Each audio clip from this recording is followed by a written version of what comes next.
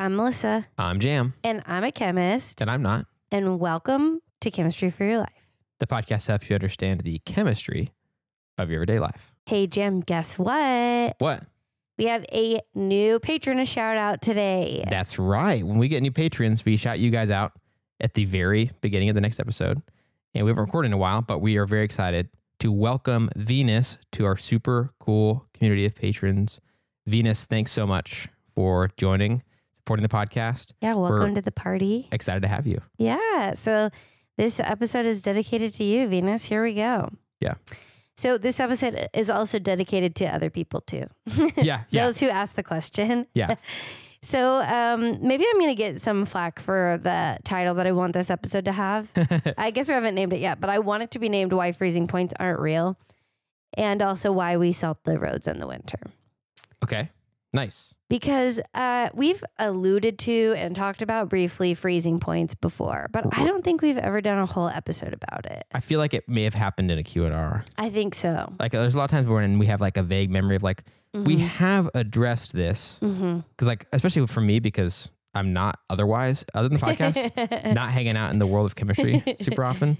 So if we have like a vague idea of talking about it, it's like, it probably did happen either on our way to another episode explanation or like during a Q&R where we briefly touched on it. And it like could that. have also come up when we talked about why your pot didn't boil that one time. Yes. Right. Yeah. Which that's been a long time ago. So A long time ago. no surprise there that we wouldn't fully remember. So this might be some older information, not as much new information for you, but I get asked these types of questions every winter. And so I thought it was time. It's time. Yeah. Yep. And we just had a recent example, and anyone who lives kind of in the states near us has had a recent reason to wonder these things. Yes, there was a great freeze. Yeah. In fact, we were supposed to record this episode a week ago and we got iced out. That's right. So it's been a little longer than normal since we've recorded. Yeah. But, and that's why. But it also helped because now this topic came is related. up. So yeah, we were going to do the old COVID remote recording, but we got thunder sleet. Yeah. Thunder sleet, a new meteorological phenomenon that I never knew about before in my 30 years. They just keep coming out with meteorological phenomenons every once in a while without any warning. I know. I so frustrating. I don't know if you're allowed to have a thunder sleet storm.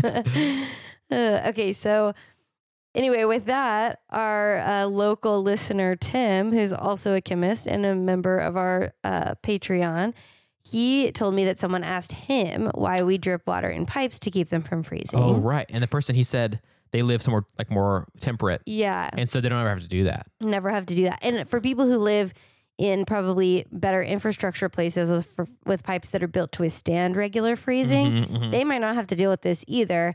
But in Texas, our pipes aren't made for that. So we're instructed to keep them dripping to keep from freezing. Right. So that question came up. And then also, I usually get questions around this time of year about why we salt the roads. So one of our listeners, Jonathan, asked about that as well. Oh yeah, and we did get into that in the past. That's one of the ways we've touched on this topic is the salt roads thing. Plus, we talked about other ways. Sugaring roads. Yes, that's a very oldie. Our Steven sent that question in. Yeah, that's right.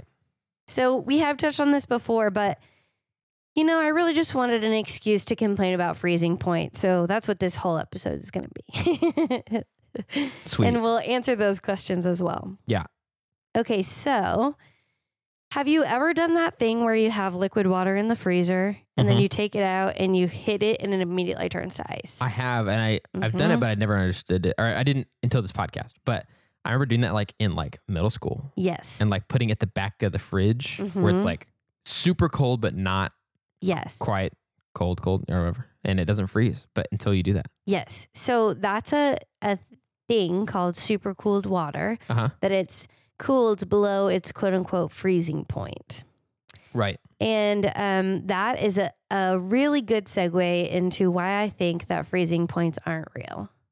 Okay. But we're going to talk about what all the states of matter are first so that you can kind of come alongside me while I paint the picture. Okay.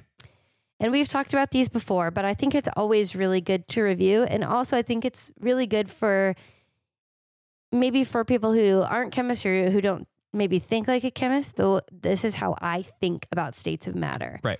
So come along into my brain. So it sounds like you're saying basically we all kind of know some stuff about states of matter. Yes. But it's important to state the states of matter because they matter. I thought you were really going somewhere with that. But also what you said wasn't wrong. So yes. It wasn't a total off the begrudgingly, yes.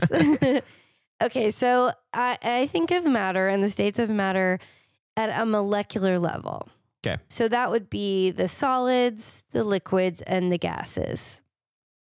And there's some gray area between those, but solids are typically crystalline, which means they have an order to them. So if you imagine, say, several water molecules will form into a hexagon, and then several more water molecules will do that. And it's almost like you can stack the hexagons on top of each other. Right.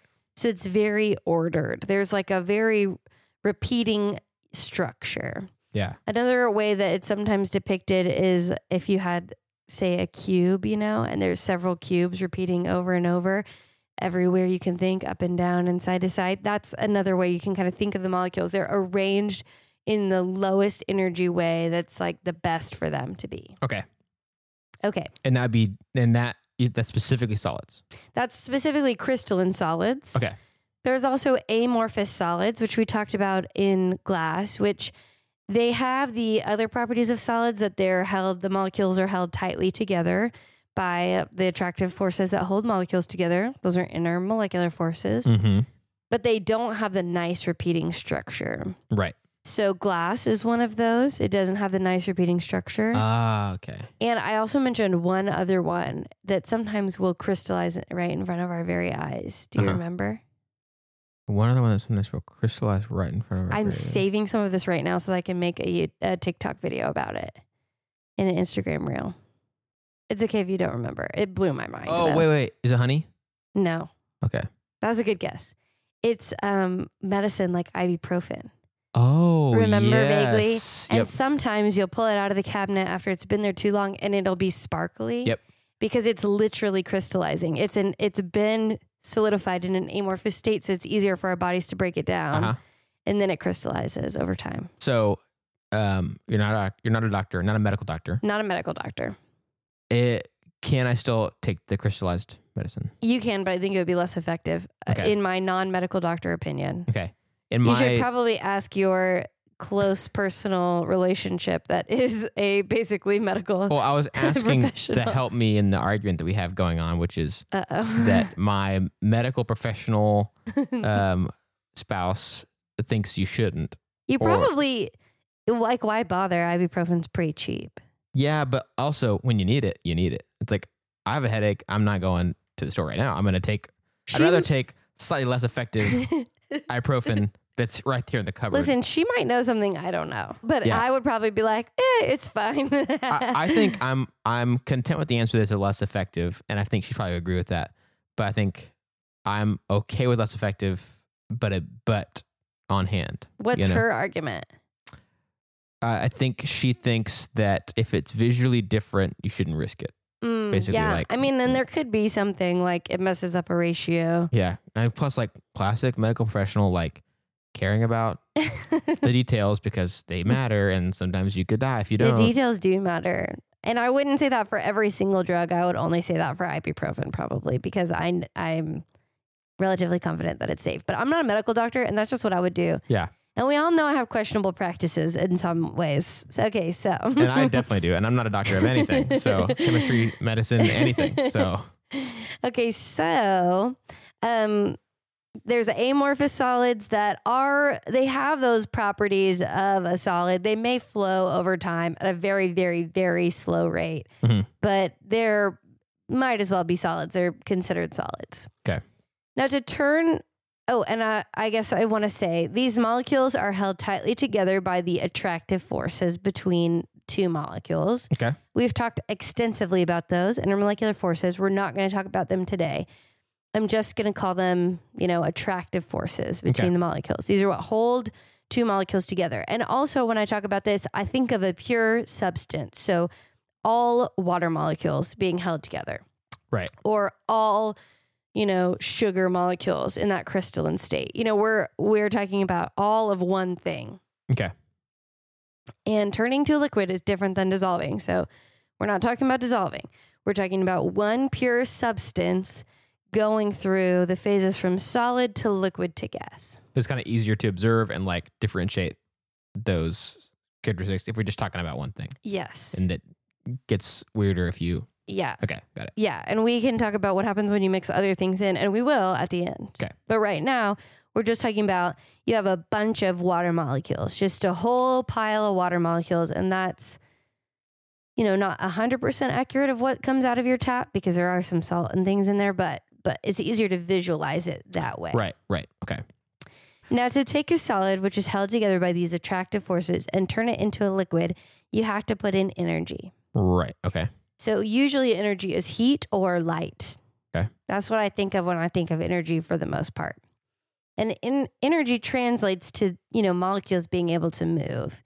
And even in the solid form, the individual molecules can kind of like wiggle around, Mm-hmm. They have a little bit of freedom to move, but they're not able to change their position too much relative to the other things. Right. They're not flowing, Right. They're pretty stuck where they're at. Right. Okay. Just as far as I know. There might be some crystalline solid state chemists who come out here for me and they're like, here's all the ways it moves. But for what we have, this is a good understanding. Yeah. Or at least it moves significantly less than its liquid counterpart. Right. So, yeah. So now when we get to the liquid state, things are able to flow around. We've put enough energy in that there's still those same exact attractive forces, but we've put enough energy into the molecules that they have the energy to overcome the attractive forces and move around. Okay. So I try to think of an analogy for this. And the best analogy I could come up with is imagine you have a family with triplets. So they're all the same age and they have the same things attracting them to stay home and live with their parents. Okay. So those are the attractive forces, the things keeping them part of the family unit in their parents' house. Got it. Okay. Now, if one kid doesn't have a job at all, they'll mostly have to stay home, stick with their parents, eat what their parents give them to eat. They won't be able to do very much. Okay. They may be able to move around a little bit, like maybe they'll get some birthday money or something. But for the most part, they're stuck with the parents. Got it. So in that scenario, the things that make it nice to live at home, a bed, a roof, food, those are the attractive forces. And money is energy. So that person doesn't have a lot of money to go out and be independent. Got it. Now, the liquid state, maybe they have a part-time job. They can't afford to live by themselves. They can't overcome the attractive forces of the food and the home that their parents provide. Right. But they do have enough freedom to maybe buy a car, maybe go out with their friends, maybe eat something different every once in a while. But they're still part of the group. They still live at home. Right. So that's what a liquid state would be. It has enough energy to kind of move around. The attractive forces are the same as they always were, but because there's more energy, they're able to move around. Okay. And then if you can put more energy into the liquids, you'll turn them into gases. Right. And gases are essentially independent molecules doing their own thing. They are moving around in a lot of empty space. There's if you imagine the concentration of a liquid and then spread it way, way, way out, gases can kind of go anywhere. It's an individual molecule moving around. And sometimes they'll have temporary interactions with other molecules that they come into contact with, but for the most part, they are fully independent molecules. Okay. Not part of a body of water, really. Okay. So that's what I was going to ask is I've never thought about this until that moment, but in our air right now, we know there's some water molecules hanging out. Right. Would it be most common for it to be literally just one, H2O, doing its own thing? Or might it be two or three, what, or do we even know what's more common?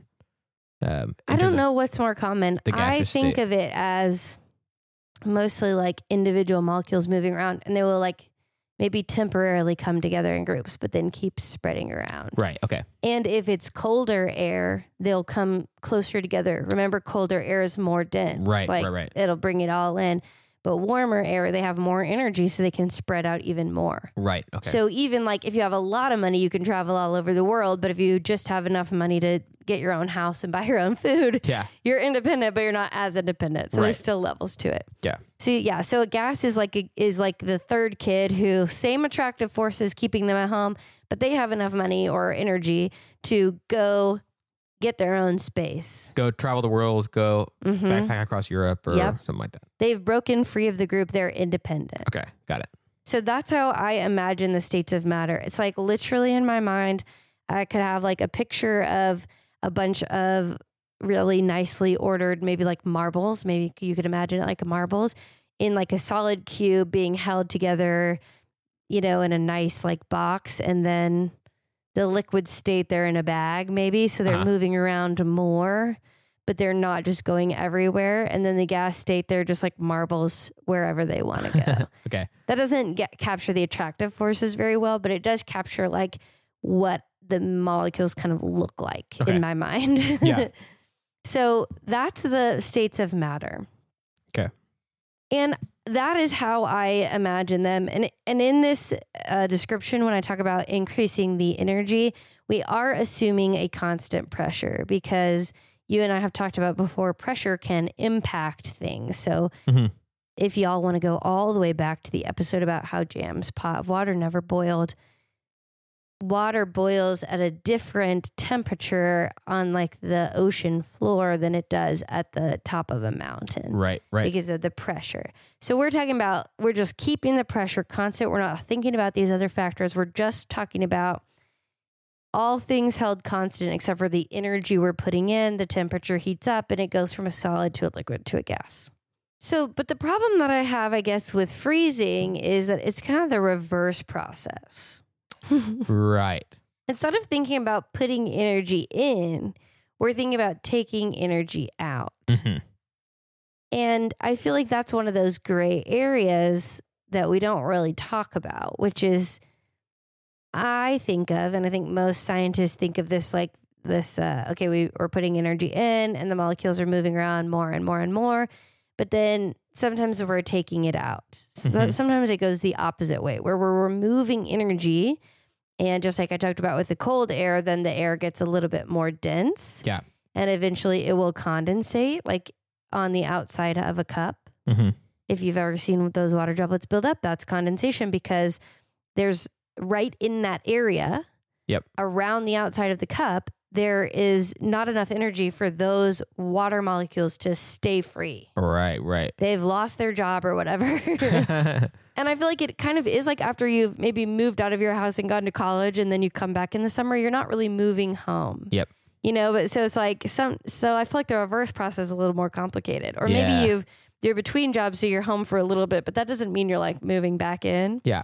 This is how I feel about freezing. It's the reverse process. It's a little bit more complicated. Got it. So I think the part that we don't talk about is that, solids are crystalline. So we might have taken out enough energy that the water molecules aren't really moving, but we wouldn't consider it to be solid water, ice, unless it's in its crystalline state. Right. They have to have that repeating unit to them. Right. And they can't just get to that state because water molecules are actually sometimes closer together. We've talked about why ice floats on water, right? So water molecules can be closer together than ice molecules. Right. So if they're really close together and they're cold and they're not lined up in their crystalline state, they'll just stay as really cold water. Right. Okay. So then they're not really ice yet. So there's not a point at which we can say if water gets to this temperature, it will definitely freeze. Yeah. Which is why I don't believe in freezing points. Right. And it makes sense because if you were to try to categorize the state of matter based on its temperature, it'd be kind of dumb because it would have to vary from thing to thing. You know what I mean? Yes. It's not like there's a super firm rule that all things at a certain temperature must be either solid or liquid or gas. So it makes sense that really it's about the structure. Yes. And the way the molecules are interacting that should be our indicator, not how hot or cold it is. Right. And we already talked about that with the boiling water, how water boils at different temperatures in different places. It's about when the water vapor is the same as the atmospheric pressure, I think, or I can never remember that definition off the top of my head, but it's basically when the water vapor can turn into gas. Yeah. It's not the literal temperature of the water. It depends on so many other things too. Right. You know? And so I feel like that's a thing that's kind of maybe overlooked when we talk about freezing points, but generally if water gets to around 0 degrees Celsius or 32 degrees freezing, it has lost enough of its energy that it can't overcome those attractive forces anymore, and it's in this solid state. Mm-hmm. But for it to get there, it needs to have its crystalline structure. And usually that needs something that we've talked about before, Jam. Do you remember what it is? A nucleation site? Yes, a nucleation site. We've talked about nucleation sites a lot, and it's basically just a made-up point for, this is the best way I know how to think of it, for molecules.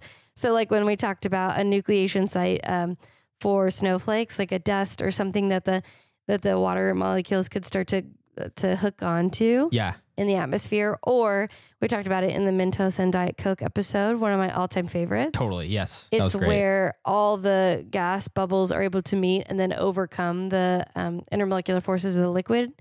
And Mentos just has a bunch of nucleation sites, and that's why it does its thing. Right. So in water, often there needs to be a nucleation site that lets it get into this crystalline form. Mm-hmm. Like, there needs to be one trick that you can do is to dip ice into super cooled water, because then the water thinks, oh, this is the right structure. And the water molecules right next to that ice cube line up to it because it's the lowest energy state. So they're like, here's a lower energy state we can be in. Yeah. And then they're like, this is the best place to be. This is the easiest. I'm going to do that. And then it sort of spreads out to all the other ones. They all realize sort of a chain reaction, like, wait, this is the right crystalline state. This is the lowest energy crystalline state. Let's get there because we're not able to move, you know? Yes. And so another nucleation site or something that can work to cause a nucleation site is shock. So if you take that water bottle out of the fridge and it's cold and you really gently move it out and then you slam it, when you have that shock impact, it puts just enough energy in that some of them will maybe start to line up and align in the lower energy structure. And then they all realize that that's the lower energy structure. And it almost is like it's telling them, like, this is the way we can be in our best. This is our best life. Yeah. You know, like a trendsetter, like, wait, this is a low energy configuration for us to line up in. Let's all do it. Yeah. But it's kind of weird that it doesn't just get in that state anyway. Right. And so that's why I think freezing points are a lie. And I think of melting points, even boiling points are kind of a lie, but I think of melting points more and boiling points more. But I also think of these things as tied to the state of matter and not tied to a temperature. Right.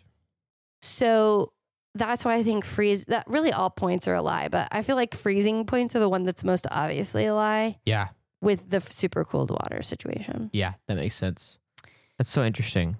Mm-hmm. And also, like, what's so funny about the term nucleation site is there's been multiple times recently where I have wanted to use it as if it's a common vocab. Welcome to my life, dude.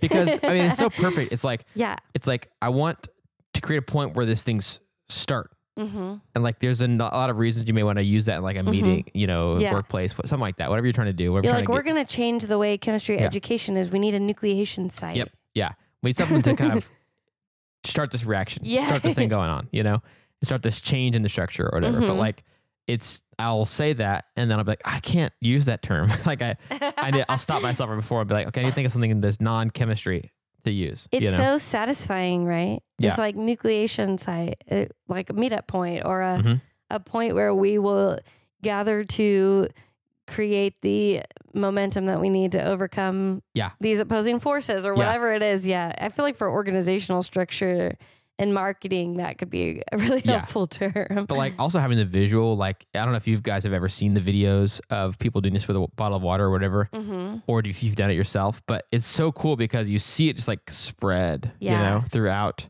the bottle. And it's like having that visual in mind is part of what makes it so tempting to want to say nucleation site. Cause it's like, I want this thing that I'm seeing in my head where water's like from one point going and turning into ice slowly. Not slowly fast, but you know, like you can see it gradual happen. Is like, I want that to happen in real life in this thing we're talking about, you know, or whatever. But one that I really like is a martini glass. I've seen a martini glass of super cooled water and they just put an ice cube in it. Oh, it was so satisfying. I've never seen that. I'll have to look it up. I think it just like, it was really easy to see the water and to see the change. Yeah. And like, it's just so jarring, like a regular old ice cube into the martini glass. Yeah. Yeah, that was a really satisfying one. Maybe a better name for this episode would be how super cooled water works, but I kind of like the contentious why freezing points aren't real. Yeah, totally. I mean, giving people some controversy. That's, you know. Listeners, is that what you want? Some controversy? But if you're listening to this, we've already decided on what the title is, and you're already seeing what we decided on. Yeah, so you'll see. It's a little too late, but anyway, you know, who knows? So anyway, that's why I don't often talk about freezing points. And people ask me all the time, have often asked me about freezing point depression. And I'm like, I don't even like that phrase, freezing point depression, because there's no such thing as a freezing point. So how are we depressing it? But that is like a term that's actually used. So I understand why that gets asked a lot. So we've talked about colligative properties before. And colligative properties is this thing that if you add something else into usually a liquid, it'll increase its boiling point. So it'll boil at a later temperature than it normally would, and it will decrease its freezing point. And this is, again, considering all things being held equal. We're not changing the pressure or anything. Like, we're just in the same environment. Adding salt to water makes it take, quote unquote, longer to boil, but just because it's boiling at a higher temperature. Right. And the way I like to think of, the other side, I guess I should say before I jump in, the other side of colligative properties is if you add salt to water, it will freeze at a lower temperature. Right. So that you kind of have it going both ways, you know, like boiling point elevation and freezing point depression is what they're called. Yeah. And the way I like to think about colligative properties, and if you want a more in-depth lesson, you can go back and listen to that old episode about the pot of water boiling. But I think of it as the salt or sugar or whatever you're dissolving in the liquid, in this case, we'll just say water, is like infiltrating. And these infiltrators are making it harder for, on one side, for the intermolecular forces to come together. And on the other side, there's sort of a barrier to getting the water to be able to come out of the liquid. So they're little infiltrators that are getting in and messing things up. Yeah. Kind of messing up intermolecular forces, messing up the ability to go to the surface. It's just like, instead of a pure water situation, now you have water and infiltrators. Right. And the interesting thing about colligative properties, like freezing point depression and boiling point elevation, is it's not related to what you dissolve in there. It's related to how much you dissolve. Okay. So if I put a teaspoon of salt or sugar versus 2 cups of salt or sugar, it doesn't matter if it's salt or sugar. They will increase the boiling point and decrease the freezing point by the same amount. Got it. And so that's why we put salt in water that we put down on roads before they ice, is because it essentially, the salt gets in and sort of disrupts the ability for the water molecules to find each other and have those intermolecular forces attracting them. It just breaks up the intermolecular forces, is the best way I can put it. Okay. These little infiltrators. And so we salt the water, and then when it snows or there's some precipitation, we hope that it will bring down the boiling point, bring down the freezing point. But a question that I have not been able to answer is, if it's already frozen and then you put the salt down on top of it, because it's not in its liquid state, I don't think that the salt would be able to get into and penetrate and break up those intermolecular forces as well. So it's actually better. And I think why they usually do this is pre-treat the roads. Right. So that the salt, I've seen them put down like rows of salt water basically. And then I think a lot of times in Texas, it will rain, sort of kicking up that salt. And then it's salty water on the road instead of pure water. Yeah. Quote unquote pure water. Most water that we interact with is not really pure. But Here's a question off the cuff. Maybe you don't know the answer. Maybe you do. But a lot of towns in Texas, because we don't have just like a ton of winter storms. You know, it's like we have like one a year kind of thing. Yeah, one a year, but longer and worse. So yeah.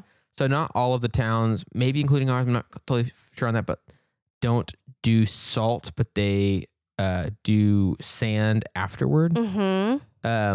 My guess would be that that's not anything colligative about that going on. It's just to add some texture. That is what I think too, because I think especially after it's frozen, I mean, maybe the sand, like the very small particle sand is typically silicon dioxide. So like maybe once it's melted, if there's sand in there, it'll do something else, like something similar. But I think that they're not doing that for the freezing point depression because the freezing has already taken place. Yeah. I think they're doing it to put some texture on the road. Okay. But somebody asked me about like, oh, why does throwing salt on ice make it melt? And I feel like, I mean, we don't have a lot of ice, so I don't have as much experience as like Michigan kids or whatever probably do. Right. But my thought is like you could throw salt on ice after it's already frozen, and it would just be less effective. Like it would probably melt that top layer, and maybe then once it melted the top layer, it'd get mixed in, you know, and then then salty water touching the frozen water below it, you know, and like slowly work its way down. But it would just be more effective, and I think that's why people pre-treat roads before storms. Is if it's in the like thoroughly mixing in the water. Right. Okay. So that makes sense.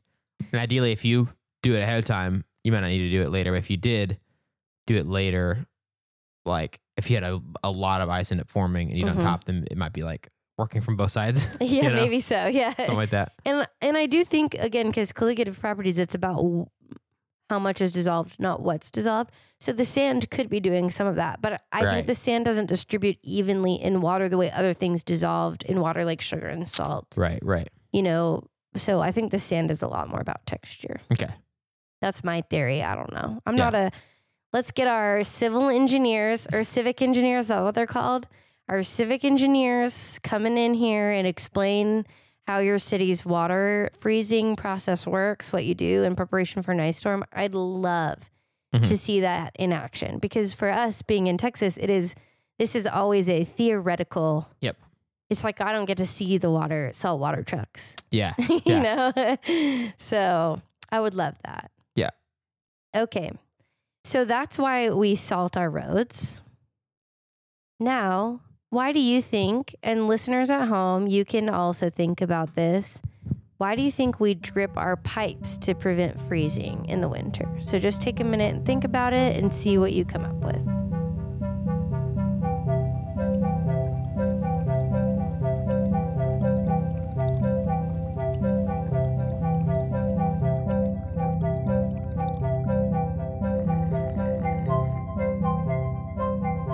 So this is, of course, helped by our discussion so far. But I feel like you're dripping your faucet. The water's going to be constantly moving. So that flow that the molecules have with each other is continually being encouraged. And it may make it harder, even if it does get super cooled. It might make it harder for them to actually end up arranging themselves into that crystalline structure. Even if it is still possible for it to get cold enough to have frozen. Maybe we're just preventing it by keeping the movement going. Just like I'm guessing bodies of water that are moving also don't freeze as easily, as quickly. Yes, so that's something I want to touch on. As you said, bodies of water that are moving don't freeze as easily, but they still do freeze. Yes. So somebody said that, well, just moving water doesn't freeze, right? But it definitely does. You've seen frozen rivers before. Yeah. Haven't you ever watched Frozen? No, I'm just kidding. I haven't actually watched it. But that is a good depiction of like, okay, if you've seen a frozen stream, moving water can freeze. But the very fact that it's in motion is a level of putting energy in, like molecules moving around. There's energy in that, right? Right. So that's part of it.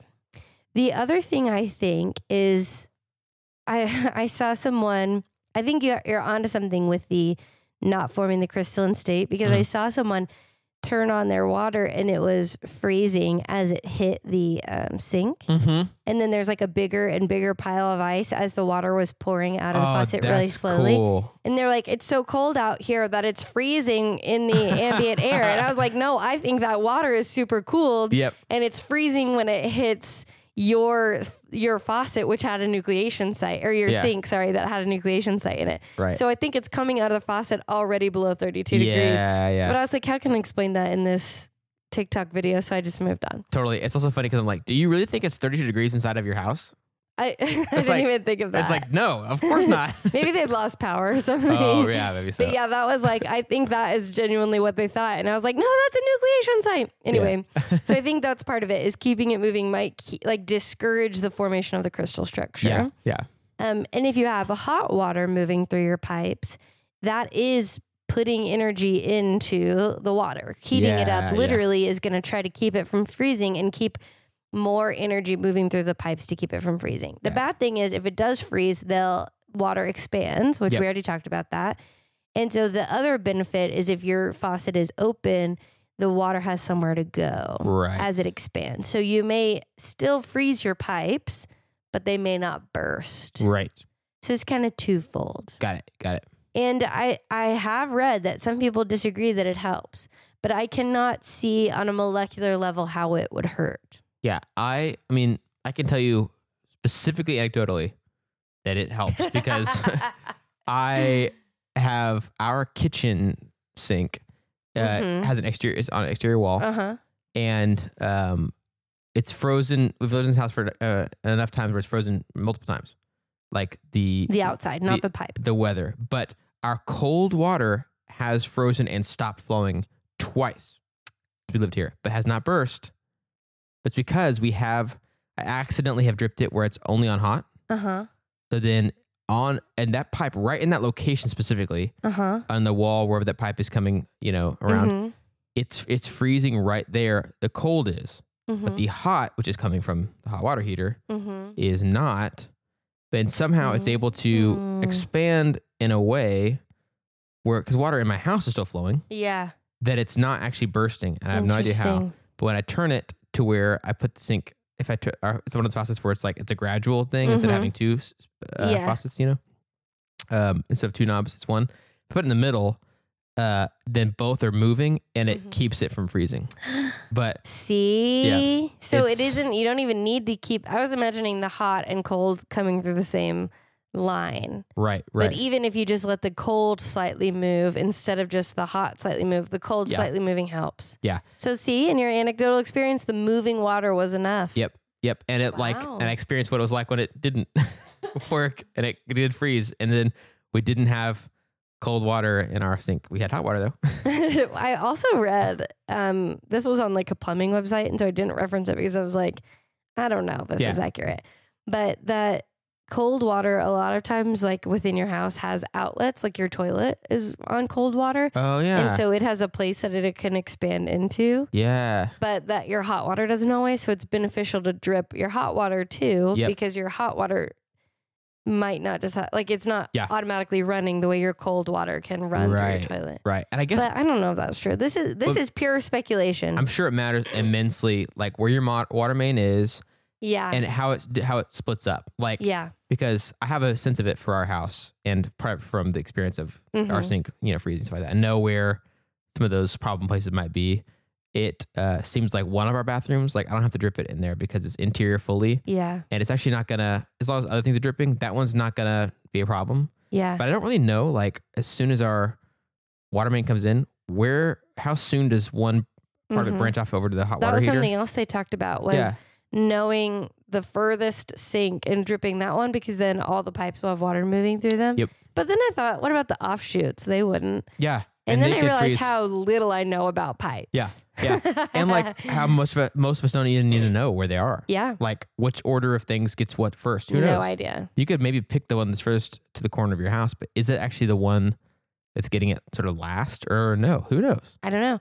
I also wonder because our dishwasher drains out into our sink and you can like see it, like where we have the disposal, you can see the water coming from the dishwasher. And I was like, how does the dishwasher water get up that high? Is it just all the pressure of it pushes it up? Right. Because the drain is on the bottom of the dishwasher. Yeah. Those are the moments I realize that I have a very specific expertise. And it is so good that other people have other very specific. I'm so glad there are plumbers in the world that know about how that works, because I'm like, I don't know about this. It's something that I would love to learn, but that I've never thought extensively about, not being a homeowner especially. Yeah. So. Well, now we're just off topic. So now we're just chit-chatting, but that is a good look into the mind of a chemist when I think about why we drip water from our pipes, why we drip water from our pipes, why we salt roads, and why I feel weird about quote unquote freezing point and depressing the freezing point that sometimes doesn't always work. Yeah. But really all these things are relative. Yeah. Science is so much more gray than they tell you at the beginning. Yeah. Who can know it? Somebody once on an offhand comment was like, oh, their thinking is so scientific. It's so black and white. And I was like, science is so gray. So that's it. That's my rant on freezing point that I've avoided for 2.5 years. I hope you all enjoyed it. I enjoyed it. Good. I'm so glad. Yeah. There's not really a good teach back in this episode because I made you guess on the front end. Right. And we had danced around this topic a bit in the past. So it wasn't like starting from zero. Not a lot of new science that you got introduced to today. Yeah. But do you want to share something that you enjoyed this week? Yes, there's something I've been enjoying lately, and it's kind of on topic, actually, loosely. But I have been rewatching the animated hit series Avatar: The Last Airbender. Ooh, I didn't watch that till I was a grown up. Same. Actually, I didn't watch it Really? until about like 3 or 4 years ago. It was the first time I was introduced to it. It's so good. Mm-hmm. It's so emotional. Yep. And it's also very rewatchable. And I just kind of realized that. And I was wanting a show that I could like, after the kids are in bed, I could watch and like also like do dishes or like watch and also clean up or pick up toys or whatever. And it's like, because I've seen it once before, it's okay that I'm like part paying attention because I remember some of it. Mm-hmm. But the story is interesting enough, and there's enough I forgot that I'm like excited about it and enjoying it again. That's so fun. That's been fun, and it's a little on topic because, of course, if you've watched the show, you recognize the melting and freezing and kind of stuff of water for waterbenders in the show is a thing. So it's loosely all connected. they're doing is moving around water molecules. Yeah, they're all just chemists. If you think about it. Kinda, yeah. Chemists, alchemists. Yeah, yeah. We're all on the. All those people are just benders. I will say though, that Mason I think is also. Did you tell him he's rewatching? I walked out the other day of a meeting and I was like, "What are you doing?" I did tell him, and he goes, "I'm watching Avatar." I was like, "Where did that come from?" Yep. You got him. I got him, dude. I think I told him about that a couple weeks ago, actually, when I first started. Yeah. But. Yeah, I forgot I had told him. Yeah. For a second, I was like, no way, he's watching it too? It's like, oh, wait, I did that. It's sort of like he'll just go through phases. Like for a while, I was out of town a lot and he was watching, is it Bear Grylls, the guy in the wild? Yeah, and there's a couple, but he's the main one, I think. Since when did you watch that? He's like, I don't know, just in the mood. Yeah. So he'll just go through weird phases where he rewatches like parts of a show. So I bet you said Avatar and he goes, that sounds good. I want to watch that. Yep. Yeah. Well, it's also nice whenever there's an overwhelming amount of content and it's something right. Like it's not the best to like have that be your policy forever. But it's like, oh, I know I like this. Yeah. Why not? Yeah. No risk. No risk. And if you get anxious at all, which no spoilers, but there's an episode where somebody gets got and I was like really stressed and I paused it and made Mason tell me if they survived or not. I was like, I can't live like this. I need to know. On a similar note to yours, actually, my exciting thing is that I went to a hockey game Nice. With my brother. Nice. And hockey, as some of you may know, has ice on it. Ice involved in it. And it has ice on it. The hockey rinks have ice on them. And we sat right next to the ice. I have never done that Nice. before. The sort of action zone. I was about to say splash zone, but I guess it'd be like the frost zone. The frost zone. Yeah, my water bottle stayed so cold. Nice. Yeah, I've never sat that close to the rink before. So they say like on the glass is like the hockey phrase for it. You know, like, oh, you're on the glass. You're right there where everything happens. And it was like being in the game. Like I kept forgetting to participate in the like big crowd things that you do because I felt like I was in it. Yeah. It was really fun. It was really fun to go with my brother. Kind of a once in a lifetime type thing that I've never done before. A new experience. It was really, really cool. That's cool. That sounds awesome. Yeah. Yeah. So, fun brother experience. I really enjoyed it. Did any fights break out that you were like right up close to? No, I don't really super care about the fights, but my favorite player switched teams and he was visiting. And so I held up his old jersey and he saw it and came and like tapped on the glass and like bumped it with his arm and sat there for a while playing with the puck. And then I forgot to take a picture because I was so excited. Right. Yeah. You were in it. You were like, there. He's right here. That's so exciting. And then I forgot to take a picture. So I have no proof that happened. Yeah. Well, you know, the good thing is I think they film those games. So. Not that part. That was warm-ups. Oh, okay. I was like, somebody probably has a video of it. So that was exciting and really fun. And that's my happy thing. All the ice, all the water and ice involved. Yeah. That's super cool. Awesome. Literally. You know what I'm saying? Well, thank you so much, Jim, for listening to my rant. And thanks to my brother, Anthony, for taking me to the hockey game. That was so freaking fun.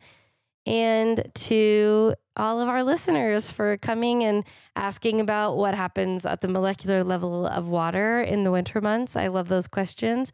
And for letting us get to do what we love, which is help people love chemistry. Yes, and thank you for teaching us. Thank you for teaching us the inner workings, the molecular level of this very interesting, but also very everyday, very seasonal, kind of deal that we have to deal with, and helping us understand it. Melissa and I have a lot of ideas for topics of chemistry in everyday life, but we want to hear from you. We want to hear your questions, just like this episode. It's a bunch of questions that you guys have sent us in. So if you have questions or ideas, you can reach out to us on our website at chemforyourlife.com. That's chemforyourlife.com to share your thoughts and ideas. If you'd like to help us keep our show going and contribute to cover the cost of making it, go to patreon.com/chemforyourlife or tap the link in our show notes to join our super cool community of patrons. If you're not able to do that, you can still help us by subscribing on your favorite podcast app and rating and writing a review on Apple Podcasts. That also helps us to share chemistry with even more people. This episode of Chemistry for Your Life was created by Melissa Collini and Jam Robinson. Jam Robinson is our producer, and this episode was made possible by our financial supporters over on Patreon. It means so much to us that you want to help us make chemistry accessible to even more people. Those supporters are Avishai B., Bree M., Brian K., Chris and Claire S., Chelsea B., Derek L., Emerson W., Hunter R., Jacob T., Christina G., Lynn S., Melissa P., Nicole C., Stephen B., Shadow, Suzanne S., Sam N., Timothy P., and Venus R. Thank you again for everything you do to make Chemistry for Your Life happen. We'd also like to give a special thanks to our team of reviewers who reviewed this episode. And if you'd like to learn more about today's chemistry lesson, check out the references for this episode in our show notes or on our website.